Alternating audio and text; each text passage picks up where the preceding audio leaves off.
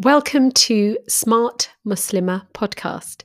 Inshallah, if you find this podcast episode useful, please subscribe and tell your friends and family about Smart Muslimah. Also, good news, I have a newsletter, and that's how we can stay in touch. To subscribe, please go to smartmuslimah.com. Details are also in the podcast notes. In the newsletter, I'll be sharing my book recommendations, productivity tips, and online courses that I've created, and also information about a new book that I'm writing called Smart Single Muslimah. Inshallah, it will help you to transform the way you approach love and relationships.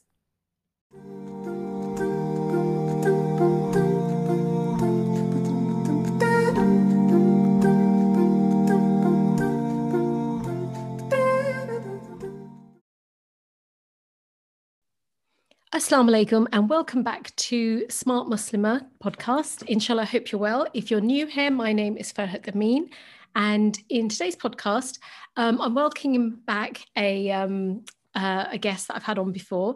Her name's Seher, and she has a Bookstagram page called Bookie Fiction. I definitely recommend you to go and follow her. And basically, she posts her reviews of books that she's been reading.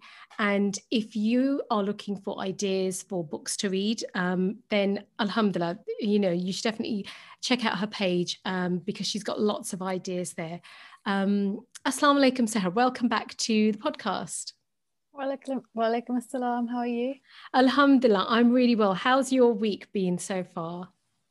Yeah, alhamdulillah, it's been not too bad really, aside from the kind of snow and the cold and work. Yeah, it's been okay. Glad for the weekend. Yeah, isn't it? I know it's when you're working, but do you find that working from home, like it's in the weekend, well, you have make sure you don't do any work. Do you find that easy to do, to just not do any kind of work and just relax? Yeah, I find it quite easy to switch off. I'm not one of those kind of work dominated people where I just think about work all the time. The weekend is really for me to just relax and read and spend time with my family. Oh, alhamdulillah, that's nice. I wish I was more like that. I can't, I'm still working on that, trying to put work aside and put it in a box and close it on the weekend. I guess, I think that's what it is. When you're working for yourself, yeah, that's what it is. Because I work for myself. So I don't have a boss telling me to stop working so I need to tell myself to stop working. I think that's what I need to do. But so the one of the books I saw on your recently posted was called Hijabistan, and it was the cover's quite provocative, isn't it? How would you describe the cover of this book? So when I first saw the cover, I thought it was quite eye-catching actually. There's a lot of colours and it's quite kind of psychedelic and funky. And then I zoned in on the ice lolly that the female character was holding. And I didn't realise at first because I glanced at it. And then when I went back and looked at it, I realised that it said feminists on there. So that should have been my first red flag, but I just disregarded it. I was like, I'll just give it a try and read it. I thought it was quite eye-catching, quite colourful. Because she's a hijabi, and she's a very pretty, like cartoon, like hijabi. And when I first saw, I actually didn't even see the feminist sprawled on the ice lolly. I just saw her, and I thought, oh, okay.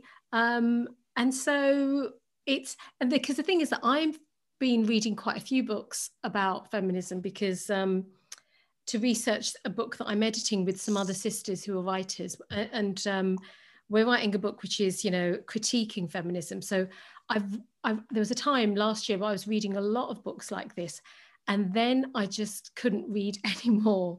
But when I saw this, I thought, you know what, I might read it.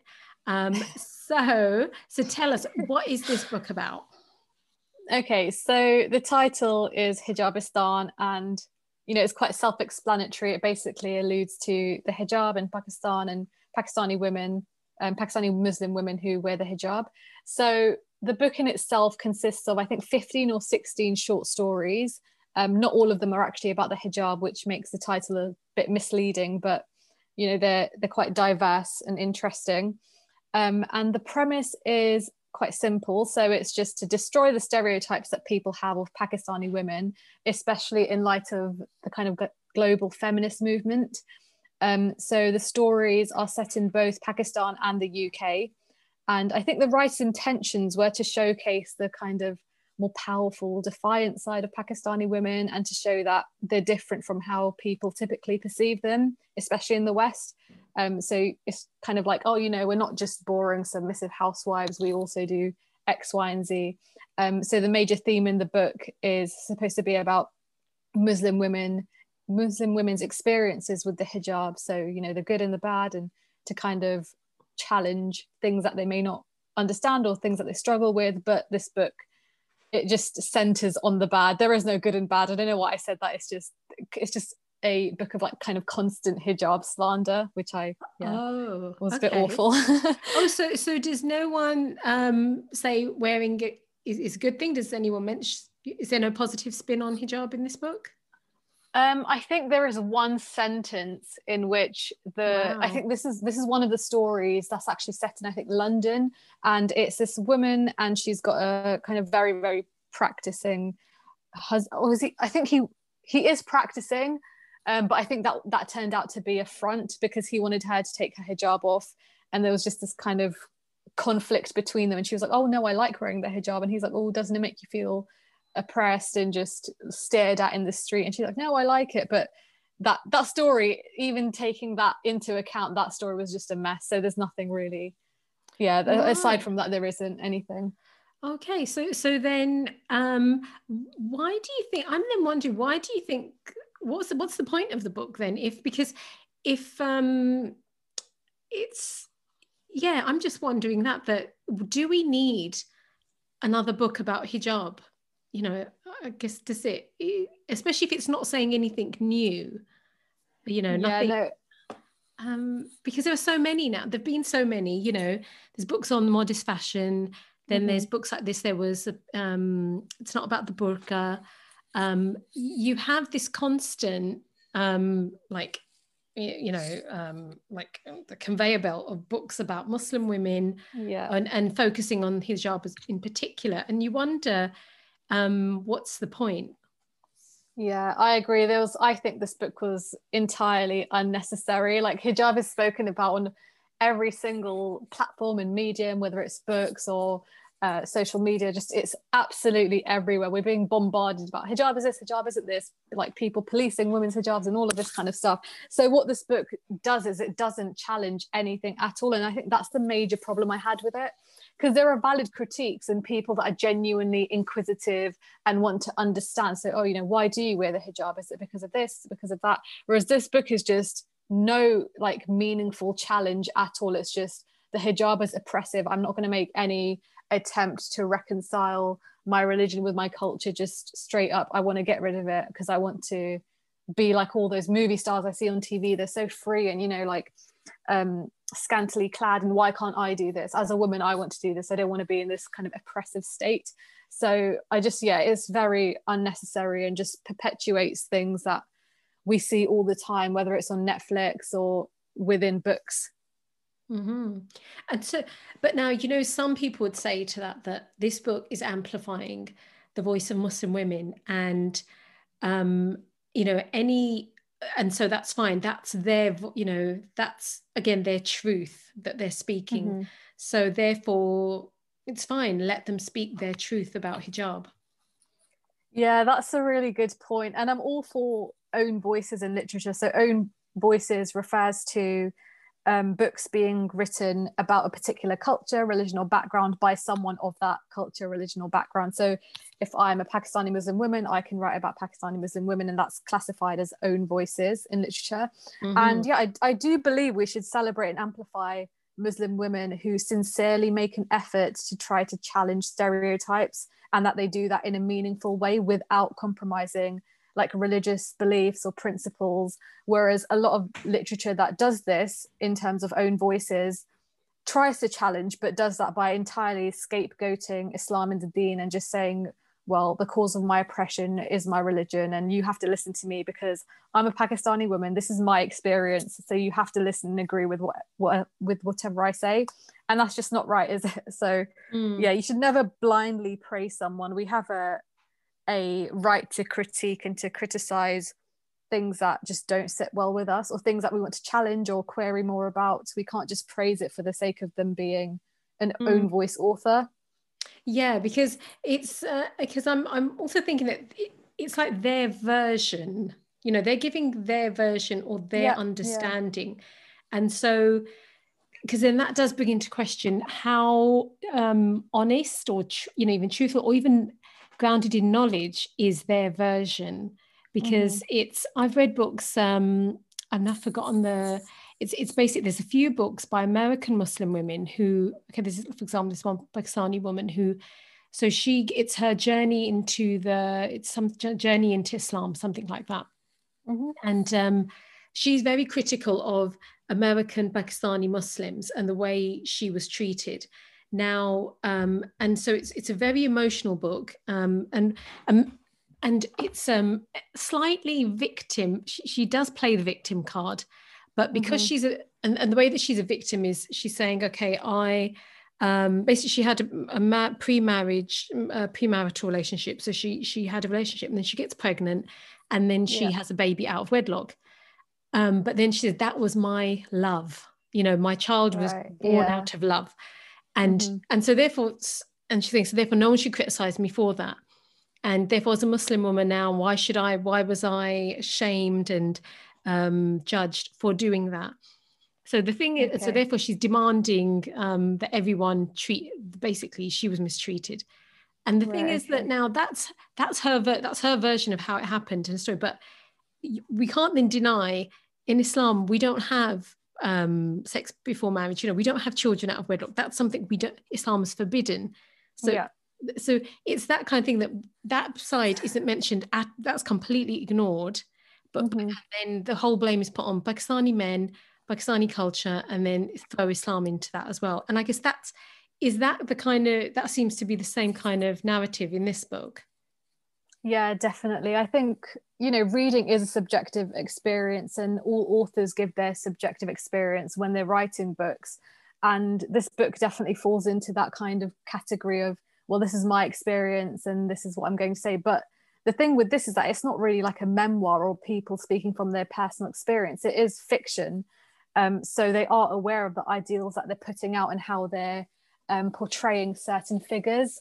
So if it was kind of an authentic memoir that, okay, this was my life experience, I did X, Y, and Z, and you have to agree with me. Whereas this isn't that. It's just showcasing characters in a fictional sense and just and it's still portraying Islam as something that has caused their oppression and is the source of their oppression. Oh, right. So this is fictional. Yeah. So it's a collection of short stories, really. Yeah. Right. Okay. Because the way it seemed, the way it's kind of, I'm looking at it on Amazon, and it's like it's it's like I thought it was like true story, you know, true stories of people. Because then it reminds me of so then, you know, it's not about the burqa. Yeah. That seems to be, that's another book that that, like, it's interesting. This book it hasn't got a lot of reviews, and it doesn't seem to have been widely publicized or you know, but whereas it's not about the burqa, that got a lot of press, that got you know, that's been read by, well, I know this book is fairly new. It was published in February 2019. Is that correct? Yes. So, but so would you say, you know, because that's a book where seems to have kind of similar objective as well, that, you know, the voices of Muslim women. What did you think of that? So I did like It's Not About the Burqa, in the sense that I liked some of the stories in there. There was some that I just absolutely did not agree with, and I didn't kind of appreciate the tone in certain stories. So as you said before, it's kind of like women giving their experiences and expecting everyone to agree with them, because that was their experience, and that's you know, superior to everyone else's experience, kind of thing. So when I did see the title and read the blurb of that book, I did think it was just going to be, you know, just Islam or Muslim women's experiences purely through a feminist lens and just pitching kind of liberal feminist ideals. So I was very wary when I went in. But there were a few that really did challenge kind of the feminist perspective and how we should view society, and what we're taught is progressive and modern. So I did like that aspect, but those stories were very they were kind of few and far between, and on the whole that wasn't the kind of tone that the whole book was. So then I went back to the premise of the book and I was like, okay, so what does this book actually set out to do? And that was to showcase the diversity of Muslim women. And, you know, all Muslim women are different. We have different levels of orthodoxy, religiosity, how we identify as Muslims within Islam itself. And I think it did stick true to its objective, which was to showcase different Muslim women. So I couldn't fault it on that. So even though there was a lot of things within that book, as in the stories, that I did disagree with, you know, on a fundamental level, but then I couldn't fault the book on something that it didn't set out to do. So if a book sets out to do X, you can't criticize it on Y. You have to think, okay, did it stay true to what it claimed to do? If so, then you can't criticize it on that point. So I was happy that there was some challenge of this kind of feminist rhetoric, and it wasn't just all, it's not about the burqa, just take it off, and, you know, hijab is meaningless, because I was very worried that it would do that. But, you know, alhamdulillah, it didn't. Yeah, because it's because the one of the, you know, the idea that Muslim women are not a monolith, that was the one of the kind of tags there, that we're not just all the same. And it's true, we're not all the same. And I think, yeah, now I think this is do you find, and this is just a theory I have, that with these books now, like if a Muslim author or group of writers, if they want to get a book published, especially by a non-Muslim publishing house, they have to, even if their intentions are good, you know, that they want to, you know, so having, rather than having, you know, non-Muslim women or men writing about us and telling our stories, we want to tell it ourselves. And that makes complete sense to me. I was thinking, yeah, that's true. But then what happens between that idea and that good intention to then be able to get it published by a big publishing house? And I, you know, like HarperCollins, which, you know, some of these books, HarperCollins do tend to take on these books. Now, they then end up having to pander to what the non-Muslim publishing houses want as well, that they have a particular, you know, agenda that they want to push. And I think, like, for example, with this book, like Mona El-Tahawi's chapter on basically that the Muslim world needs a sexual revolution, like that chapter in that book was so diametrically opposing Islam. Like I'm 100% sure she doesn't call herself a Muslim anymore. Like in the past she did, but if you watch her YouTube videos, and the things that she was saying, basically that we need to, Muslim women to gain, they need to have a sexual revolution like non-Muslim women have had. That is basically what she's saying, and that's how you'll get happiness. And so she was given this platform via this book, and I think that was one of my biggest problems with the book. But I can see that they probably to sell the book and pitch it and get publicity, you need to have some of those controversial voices in there. Yeah, absolutely, I agree. I think when you have this kind of big names or authors that have already published things and kind of take on more a liberal outlook of religion, they're more likely to get published. So if this book, It's Not About the Burqa, was purely like the essays by like Nafisa Bakar and Maryam Khan, this book wouldn't have got the reception it did. It's by having those kind of controversial authors and more liberal ideas in there that it got such a wide reception, in my opinion anyway. Because no one wants to read about like, oh, feminism's bad. Like, no, like I don't know anyone who, I know a lot of people that identify as feminists, so when they're challenged they see that as a threat. Like, why are you saying that my voice as a woman isn't valid? Like, they get very defensive about it. So yeah, no, I think that's definitely how some books do receive a wide reception and are so readily published by non-Muslim publishing houses. Yeah, and the thing is that I think what's great now is that you have got ways to, if you want to publish a book and you want to keep it true to Islam, you can self-publish now. You know, Amazon through KDP, you can do that. And there are Muslim publishing houses out there as well.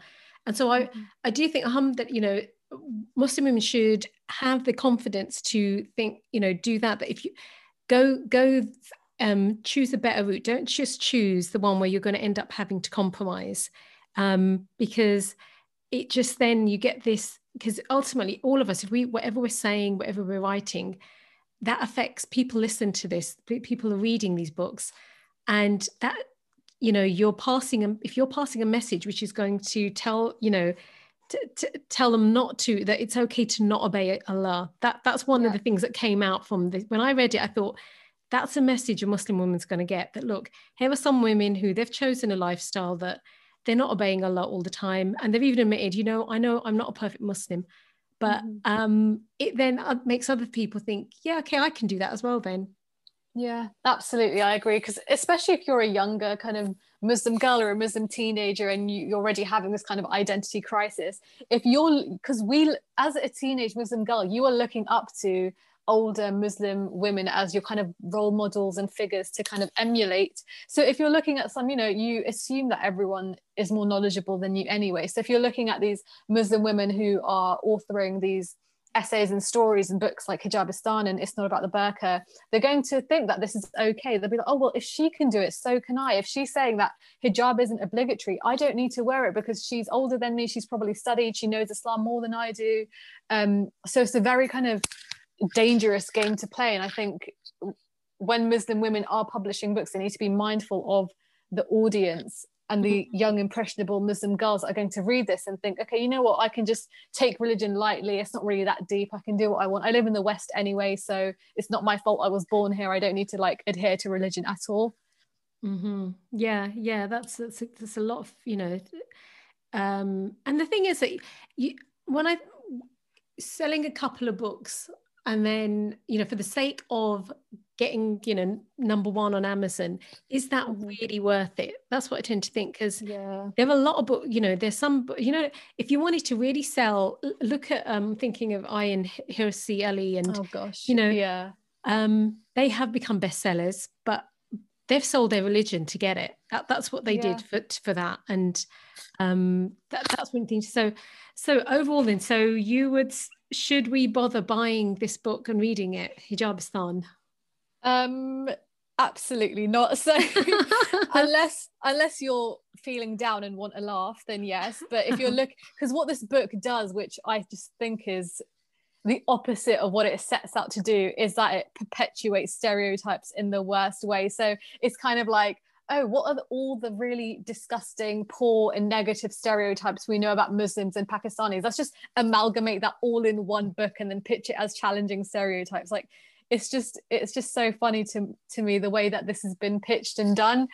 Because if you're trying to challenge stereotypes, don't perpetuate them, you know, in a very counterproductive manner. So yeah, there's a lot that I just didn't really like about this book, especially in terms of like religion and culture, and there's just no attempt at reconciling or separating culture from religion, because it is, as I said, set in both Pakistan and the UK. So rather than stating that the majority of the women or the protagonist issues stem from cultural or societal misogyny, it was just about Islam and veiling, and that the hijab, this scarf in itself, was the core source of their oppression and misery, and it was something that they really needed to be liberated from. So it's only by removing that would they achieve liberation, because I think at the end of the first story, the character is just sick of it, and I think the last paragraph, she just rips her hijab off and rides off into the sunset, and I was like, it's very poetic, but not the message that we want to be sending. And then it's just, there's another character who, like, she starts wearing the abaya because she turns 13 and her mum or her parents force her into it, and then she starts having really weird, like, kind of raunchy thoughts, and then she like flashes around a man in the street. It's just really weird things that I would never kind of expect to come out of a book. And then it also kind of dabbles in like a Muslim girl's sexual orientation and Muslim women's outlook of marriage, and it just showcases Islam as this really burdensome force that prevents women from living a fulfilling and happy life, both in the UK and Pakistan apparently. So yeah, it's just, it's just all about how it kind of portrays the women in this book, so the Muslim women, the protagonists, and then the kind of side characters. So one gets married to a predominant religious figure, and he turns out to be like a Wahhabi, and then she's like, oh my god, he's such a pervert, and all this like really weird rhetoric in this book throughout each story. Yeah. And it's just it seems like a lot of negative stereotypes of Muslim men as well. Yeah, definitely. So it's not just all about, you know, in their pursuit of portraying Pakistani and Muslim women as, you know, amazing and empowered, it utterly slanders and slates Pakistani men. Like, it doesn't matter if he's the dad or the brother or a religious figure. It's just, they are really awful and we're so oppressed because of them, and they're so domineering and controlling, and overall it just portrays orthodoxy in and of itself as something very oppressive and controlling. And I just think, going back to like, it's not about the burqa and books like Hijabistan and stuff, I think it's really telling when the only positive reception a book receives is by non-Muslims or a non-Pakistani audience. That's a major red flag in my book, like, you know, no pun intended, but that's a huge red flag, because you know, it's not the people that it's written about that are reading it and criticizing. It's just non-Muslims reading this and being like, oh my god, this is so entertaining, I didn't know Pakistani women could do this. And it's not a good thing. Yeah, that's true. So okay then, so Jazakallah khair, Seher, that's so a book to avoid, Hijabistan. Do not buy that book.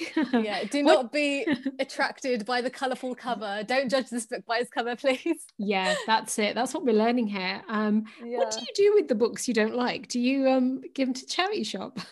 No, you probably don't. I don't know. So this book and some of the other books that I've got, I actually got them as ebooks. So I got them, either on my iPad or my phone. So I don't have a problem like disposing of them. But I can't really think of any. Actually, no, I've got a book here called The Bookseller of Kabul, which I read recently, and that was another terrible book. Does not do justice to like Afghanistan or the Afghan people at all. That's really awful. My friend picked that up in a charity shop and she posted it to me. So I think I'll just. I don't know what I'm going to do with it yet. I don't believe in burning books.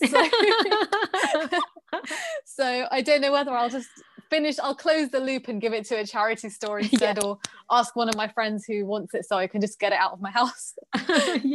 Alhamdulillah. Well, inshallah, we will speak again soon. Yes, inshallah. And, Jazakallah khair for your time.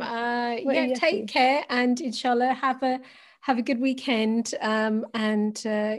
We'll speak again soon. Assalamu alaikum.